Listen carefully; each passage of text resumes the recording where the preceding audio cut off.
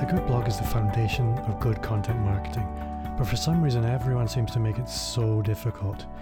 Investing time in your blog can often feel like a waste of time, but those who know. This week my guest is Rachel Extance, and she's an award-winning blogger who's going to share her tips and strategies for making your blog a little easier to run and hopefully motivate you to rekindle some love for your blog. Hi there, and welcome back to Amplify, the Digital Marketing Entrepreneur Show. I'm Bob Gentle, and every Monday I'm joined by amazing people who share what makes their business work. And if you're new to the show, then take a second right now to subscribe so you don't miss new episodes, plus you can dig into some older ones when you're finished with this one. Also, don't forget to join our Facebook community at amplifyme.fm/insiders. So, welcome along, and let's meet Rachel.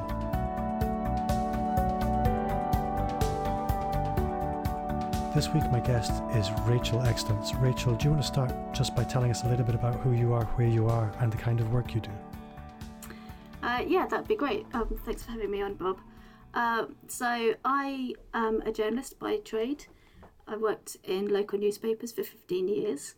And then redundancy came knocking on the door, and I thought I would see what the world had to offer. When I started going out to networking events, meeting other business owners, what I quickly found was that they didn't know what their stories were or how to tell them. So now what I do is I help businesses to use stories to raise their profile, attract their ideal customers, convert them into fans, and so anything from what's going on your website to your blogging to stories that you can tell when you're on stages.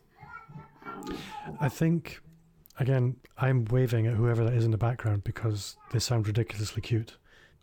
I'm really interested in the website content side of things because the stories that we tell on the website are so important, and they're so often done very quickly by people who've just been given this job to do because the web designer is asking for it and is in a hurry.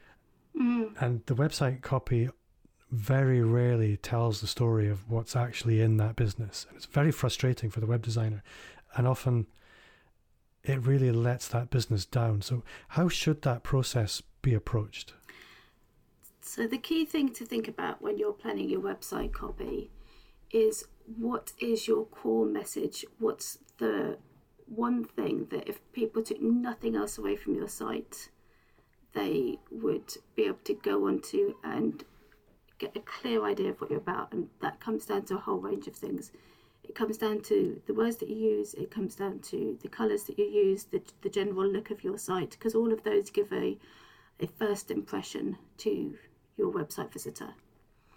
So the first thing you want to be thinking about is, can you get across what you do in a really short number of words and make it really clear so that somebody understands who you are, what you do, and how you can help them. I think that's absolutely right. And I think one of the issues web designers have is that they'll often disregard that they'll very quickly leap into the design without really having directed the client to properly think about the content. And one thing I think it's important for web designers to think about is the moral pressure on them to look at the words first, because I think every web designer should know that if you've got the words first, you'll do a much better job of the design. I think often people go into website design, as I'm talking about clients, not designers, but clients often think, I need a website. And they might not have put very much thought into that beyond, I need a website. Everybody has a website, I need a website. And the trouble with that is that you maybe haven't thought about what you want that website to do. You haven't thought about what your customers are coming to that website for, why they're visiting. And it's easy to get carried away with the bells and whistles of design and not think about the practicalities of, does this tell a customer what I'm selling and how I can help them? Does it tell a search engine what I'm doing, how I help, and give a search engine enough information to bring me up when a customer is searching for the thing that I do? So those are things which, if you're thinking about getting a website, you need to think about that as well as thinking about the design. I think the basic sort of homepage copy and the about page copy and the product page copies are one thing, and they're really, really important. And I think it does pay to engage with a web copywriter. But one area that I really want to look at with you particularly, because I know you won an award recently, which if I try and explain what it is, I'll get it horribly wrong. But one area that a lot of website owners, business owners, come to with the best intentions is the blog part of the website. But they very rarely execute well on that, if at all. So first of all, tell me about your spectacular blogging victory recently, and then we'll talk about blogging. So I was very privileged to win Blog of the Year at the Digital Women Awards recently, which was a lovely surprise. I wasn't expecting it at all, and it's really great to have that recognition. I think blogging is a really important thing, which often lands up at the bottom of a business owner's to-do list, and it is really worthwhile to invest time in your blog. Your blog helps people understand how you can help them. It gives them a much wider view of who you are and your approach, what your ideas are. It is a great way to showcase your knowledge. You can use it for things like case studies. You can use it to think through things. So if you're trying to figure out a situation that you're trying to see what your approach is, if you blog about it, that's a helpful way of getting feedback from others about that. And it also, obviously gives you things that you can be sharing on social media. This question of, what do I put on Facebook today, or what do I share on Instagram? Well, if you've got a blog, you've immediately got material there that you can share in lots of different ways. So it's a really worthwhile investment for you, as well as making, giving search engines additional lovely information that they can crawl over and go, oh yes, this person definitely knows their stuff about whatever your specialism is. And I'd like to ask you about some of the people you work with, maybe some success stories about blogging in a minute. But something that I regularly encounter with business owners is time is always a reason they give for not coming to the blog. And it often reminds me of something that I'm pretty sure Gary Vaynerchuk said, which was that every business should be 80% whatever it is they do for money and 20% media company. And that media company element of the work isn't something that you can delegate, really. For some people, that might be writing a blog post. For some people, it might be shooting a video. It might be working on case studies or testimonials. It might be working on graphics or all kinds of creative output. But actually, I see very few businesses taking that on. And I think if business owners are not feeling creative, perhaps the blog is the safest place to do that. But to also think of it not as a waste of time or a use of time, but an investment. Because like you said, the blog is feeding the search engines. And that investment in the search engines, like paying into a bank account, it pays compound interest over time. And I'd be interested to hear from you of people that you know that have been paying into this blog bank account. What are some of the surprising things that come from that? It is a really useful way of getting known and raising your visibility. And the number of people who I've never met who will pop up and go, oh, I read this on your blog, or, oh, I did this because I followed these steps on your blog and it did such and such. You don't realise a lot of the time the people that you are impacting, the people who are reading your website, seeing what you do. It is a great way of getting your name out there and helping people who are making purchasing decisions. If you think about what you do when you're thinking of buying something, you don't go through the yellow pages anymore. What you do is you tap it into Google and you have a look around and you ask your friends or colleagues about what they've done. And a blog is a really useful way of somebody being able to have a look at you and judge whether or not they think that you're the person who has something to offer them. I think that puts a very different perspective on Google Analytics. I think I just had a little bit of a mind blown moment when I look after the analytics for a lot of websites, some of which have blogs, and I was sort of visualizing the analytics for my own website and my own blog, and I'm thinking, I don't know, giving away the game here, but I think my website blog gets 300 or 400 visitors a month, which isn't much, but the website's only been up for about 7 months. But I'm thinking every single one of those statistics is a person. It's a person that's choosing to read my content. Yeah. And that's quite mind-blowing, really. And you don't know where they are in their buying journey. They might be looking immediately. They might be somebody who doesn't come and knock on your door for 6 months or more. But that doesn't mean to say that you writing that blog post was a waste of time, because it was of use to them. It's one of the touch points for your business. You know, if people need to sort of come across you 8, 9, 10 times, well, your blog posts are part of that. If your blog posts are surfacing for them, or indeed they've landed on your site, they've read one, they've gone, oh, that's interesting, and you've got a link to another one, and they read that and go, oh yes, I like the sound of that, and oh, you've answered that thing. Oh, I've been wondering about how that worked. I didn't know how to do that. And they've gone down that rabbit hole on your website. That's incredibly valuable. No, absolutely. I think one thing I'd be interested to explore with you is a lot of people claim that they're not very creative. And certainly when I work with groups of business owner, there's an initial sort of resistance to idea generation. They just don't know how to approach it. I think we're all more creative than we give ourselves credit for, but the thinking that you're not creative is almost putting a barrier to being creative. So do you have any tools or tactics for trying to break down these creative barriers or stimulate idea generation? So I have a couple of different things that people can do. One I've actually written about today, because we're recording this at a time when everybody's life has just changed immeasurably, which has taken a bit of getting used to. And I said to somebody, I just don't know when I write my own blog, because I'm doing all of these other things on top, and I don't know when I do this. And my friend said, well, have you got 5 minutes? Could you just write for 5 minutes?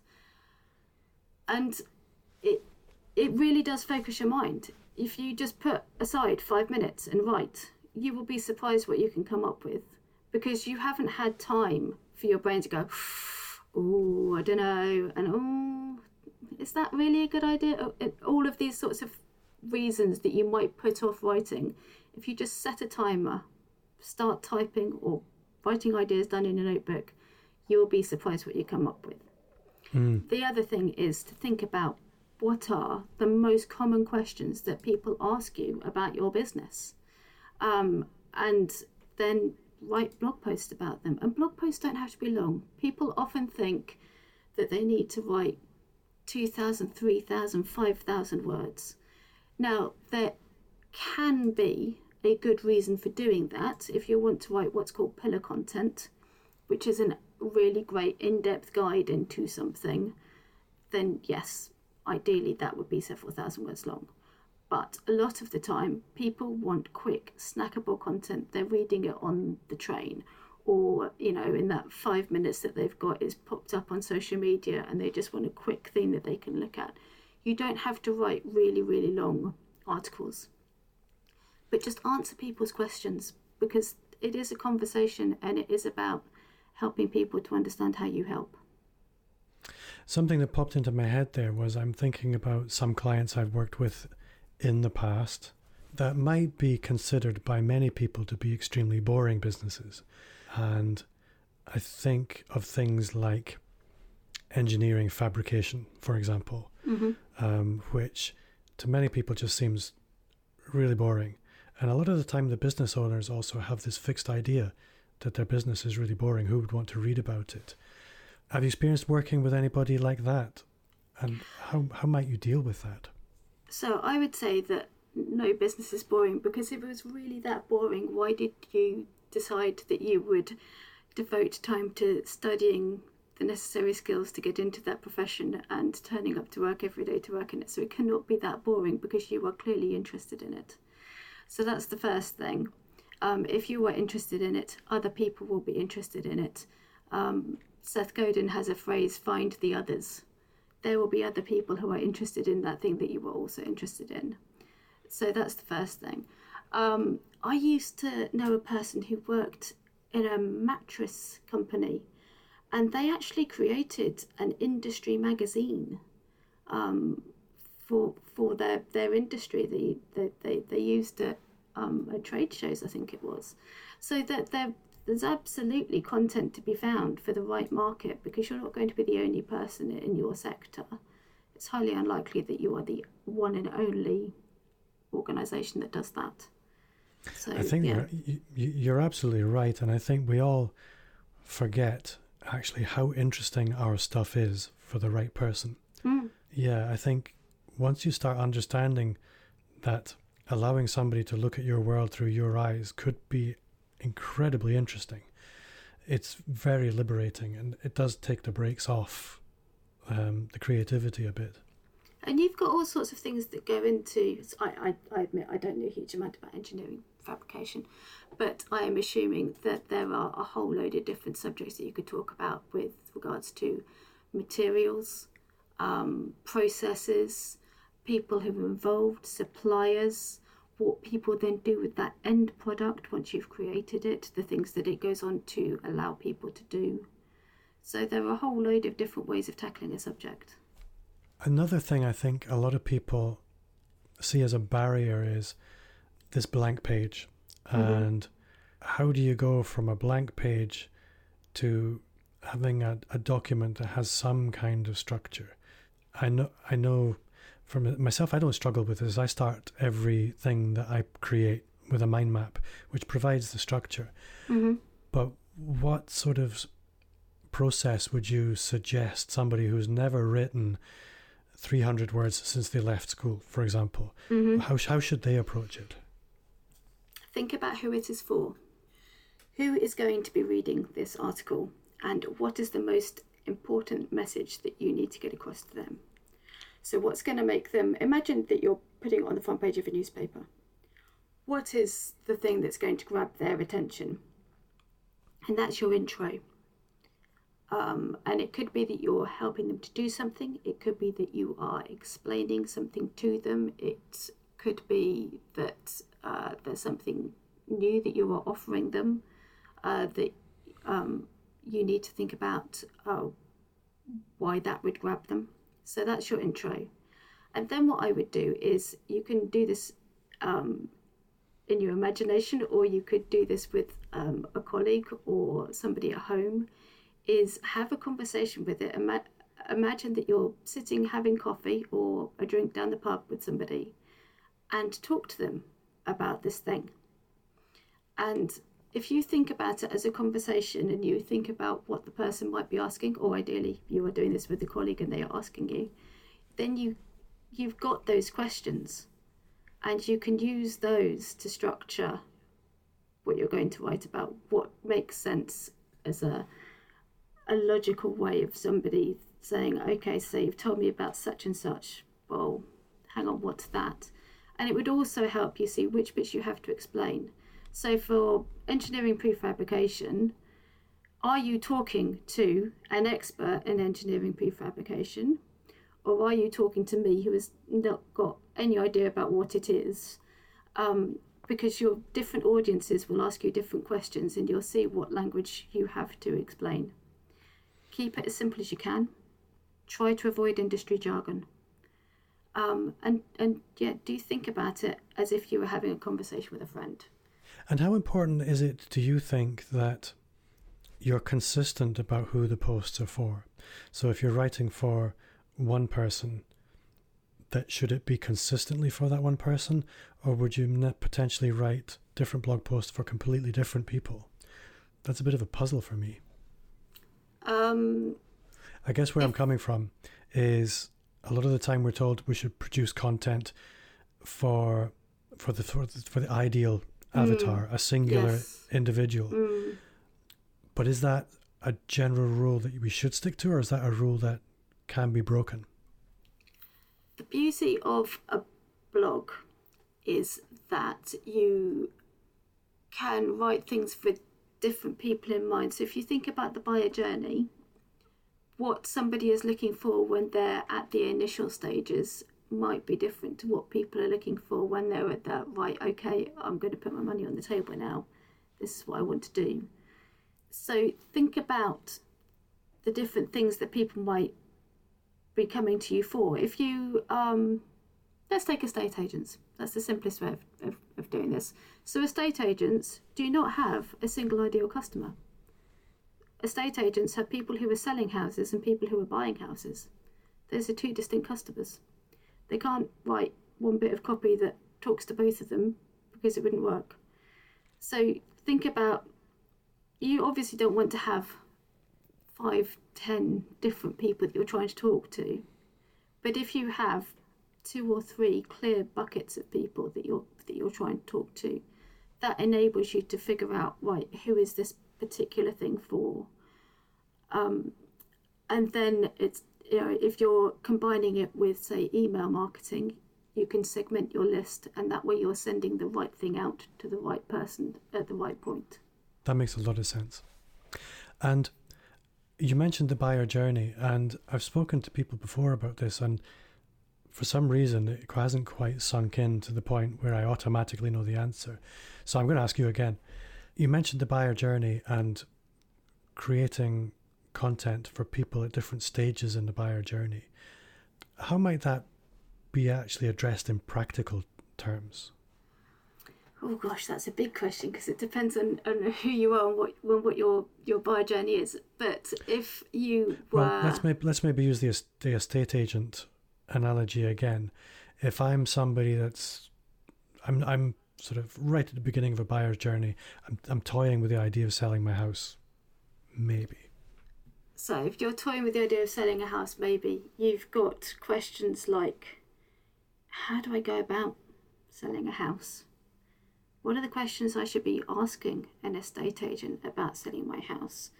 How much does it cost? Do I need to have redecorated it? I've got this bit of pointing, which is, I've been meaning to get around to it, and I haven't. Is it going to be a problem if I haven't done that yet? Do I need to tidy the garden up? Have other houses in my area sold recently, and how much did they sell for? Now, once you get into that thing, you're that little bit further down, aren't you? Because you've gone from that kind of vague, oh, I wonder about it, to questions about, should I be spending money on my house before I sell my house? And how much have other houses in the area sold for? So you can see that you go from that kind of vague, I'm wondering about this, I don't quite know how to go about it, to, okay, I've got much clearer ideas now about what actions I need to be taking. And then you go into, right, so what are your fees? What's your process? I come to you and I say I'm selling my house. What do you then go about doing? Where do you list my house? How do you make sure that my house is presented perfectly? What kind of photos do you take to ensure that? How do you dress a room? So you can see that you've got the different sort of stages of where you are and the different content that's going to appeal to people at different stages. Yeah, I hope there's some estate agents, or if you're listening in America, this is a real estate agent. I really hope they're listening, because they should be making a list there. You've pretty much given a 4-month content calendar right there. No, I can absolutely see that. And as you get further down, you're really talking about things like quotations and templates and things like that. Yeah, all of the different things you need to think about, how to style your living room, how to style your bathroom, how to style your bedroom. Do you need to have dealt with that particular problem? What do you need to, I don't want to say fess up about, but I just have, those sorts of things. You're like, is it going to matter about that damp patch over there? All of these different, how do the contracts work? What are the hidden costs? And when you're thinking, you just mentioned content calendars. When you're thinking about your content calendar, it helps to think about, can I create a piece of content this month for somebody at the beginning of the journey? Can I create a piece of content this month for somebody in the middle? And can I create a piece of content for somebody who is at the point where they're going to come along and shake my hand and sign the contract? I think as well, taking the content calendar into this, that when I work with a lot of business owners that aren't accustomed to content creation and they haven't experienced the benefits of it, they hyper focus on the individual piece of content, and they worry that they're going to be judged entirely on this one piece of content.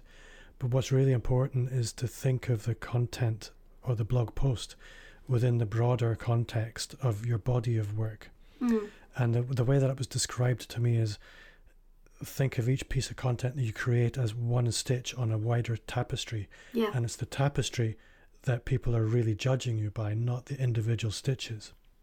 Yes, it all builds up. It is, I think you mentioned compound interest before. It is one of those things which builds over time. And the more you invest in it, the more you're going to get back from it. If you can create a piece of content every week, you are going to benefit from it more than if you create a piece of content every month.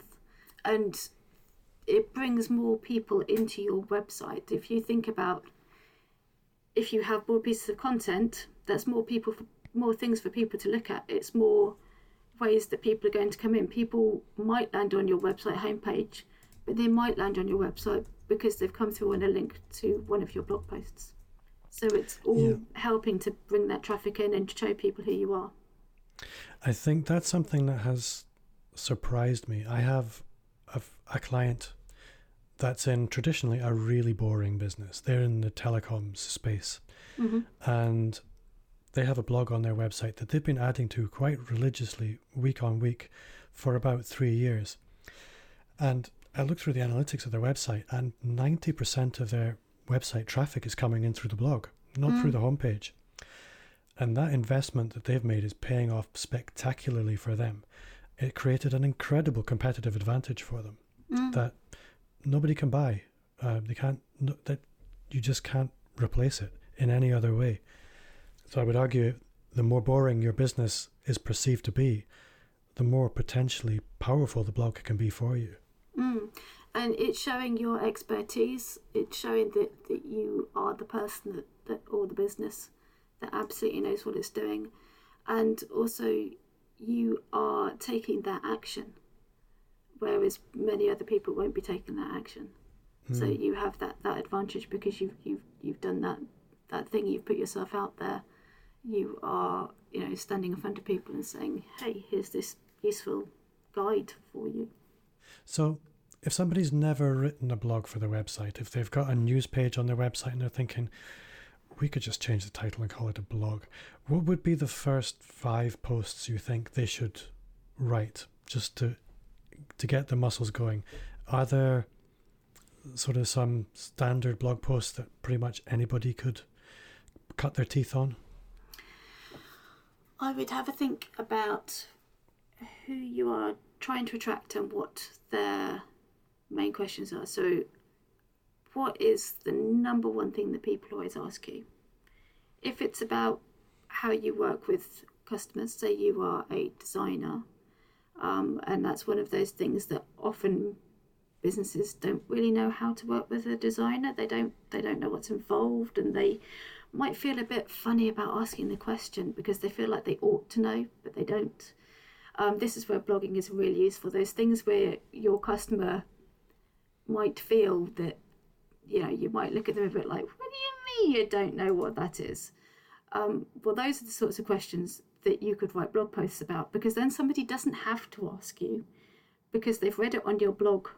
Or if they do ask you, you can use it as a kind of a Blue Peter answer. Hey, here's one I made earlier. So think about those key things that you think people would want to know before they bought from you. And that could be pricing. It could be the process of working with you. It could be a case study of how you have worked with somebody in the past so that people can get an idea of the difference that you have made before.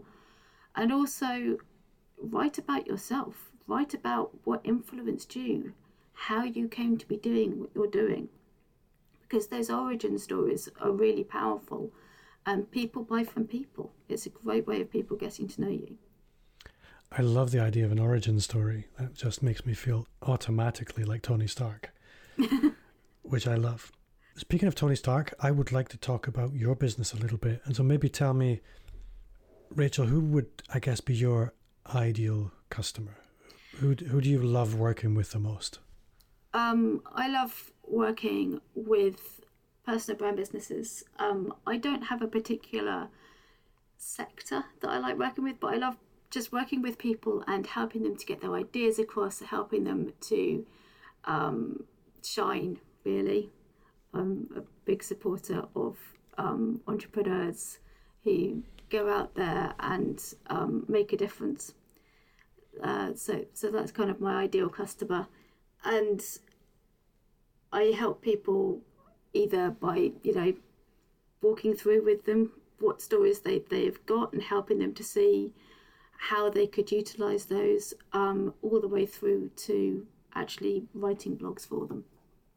And one thing I'm always curious about, and I ask this quite often to lots of guests because I'm always surprised by the answer, is most people see their work coming to them through one of a small number of ways. It's either referral, or it's sort of inbound through their own content marketing, or it's outbound through proactive sales.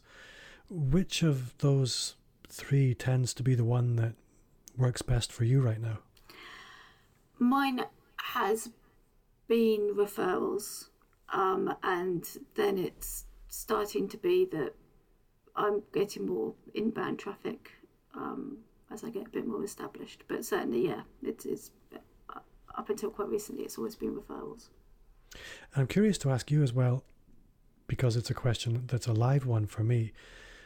Blog traffic is great, but traffic doesn't necessarily convert very well. No, it doesn't. Is there anything that you've found in your blog or with your clients that tends to work well?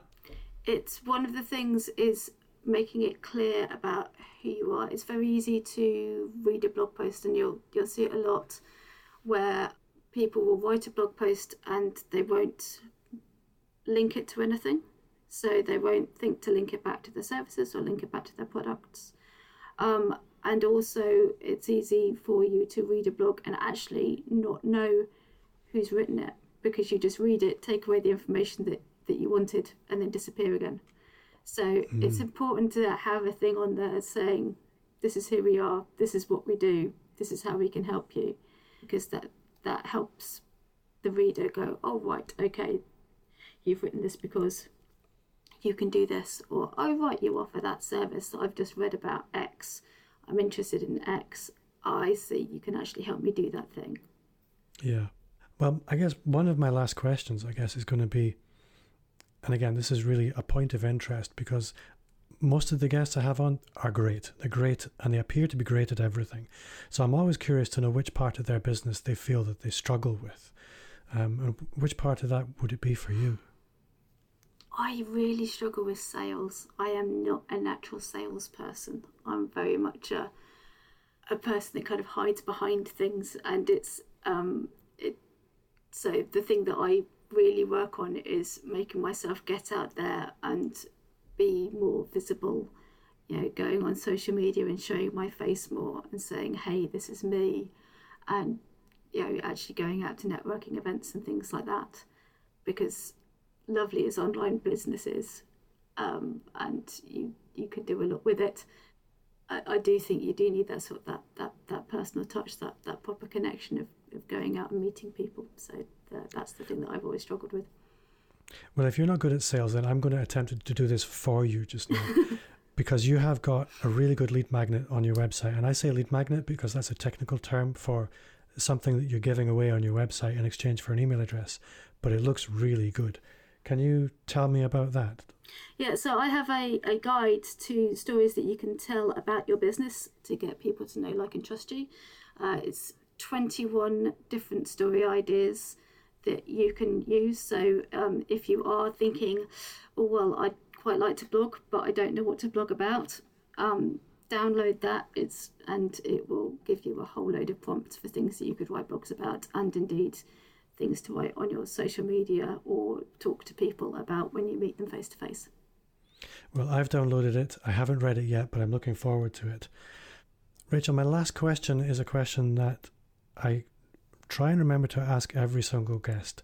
And it's, what's one thing that you do now that you wish you'd started 5 years ago? Networking. Absolutely networking. Going out, talking to people, building those relationships. Because it is a lot more difficult when you're trying to, as I said at the beginning, I fell into running a business. I wasn't ever expecting to run a business. And it is a lot more difficult to do that if you haven't got a network of people out there that you can talk to, who can then talk to other people. So yeah, definitely. I would say, start building relationships as soon as you possibly can. Yeah, I absolutely agree. And I would add to that also, sometimes getting stuck in the relationships you already have. I think sometimes we can get stuck in a network, and sometimes it needs a big conscious shift to unstick a network, so to speak. Yeah, and not being so... I've told this story before to people about, the first time I went to a networking meeting, I almost just backed myself straight back out the door again because I was just so nervous. I was just like, I can't do this at all. But do just go in, do give it a go. And now I go to conferences and put myself in rooms simply because I know that it's really important to go and meet more people. And I've made loads of great friends by going and doing that. Don't think about it as a business thing. It's very much about building relationships, and those are great for all aspects of your life, not just your business. Yeah, I absolutely agree. Rachel, if listeners want to get in touch with you, how can they do that? They can go to my website, which is extance.co.uk, EXTANCE. And I am on social media, pretty much all social media, at Rachel Extance. I'm so jealous of your domain name. It sounds so sci-fi. It's really good. It's a bit of luck having a name that only about 300 other people have. Well, Rachel, thank you very much for coming on the show. Thank you so much for your time. Well, thank you so much for inviting me. It's been great. And I'll hopefully see you again soon. Yes, absolutely. Thanks a lot. Bye-bye. Bye.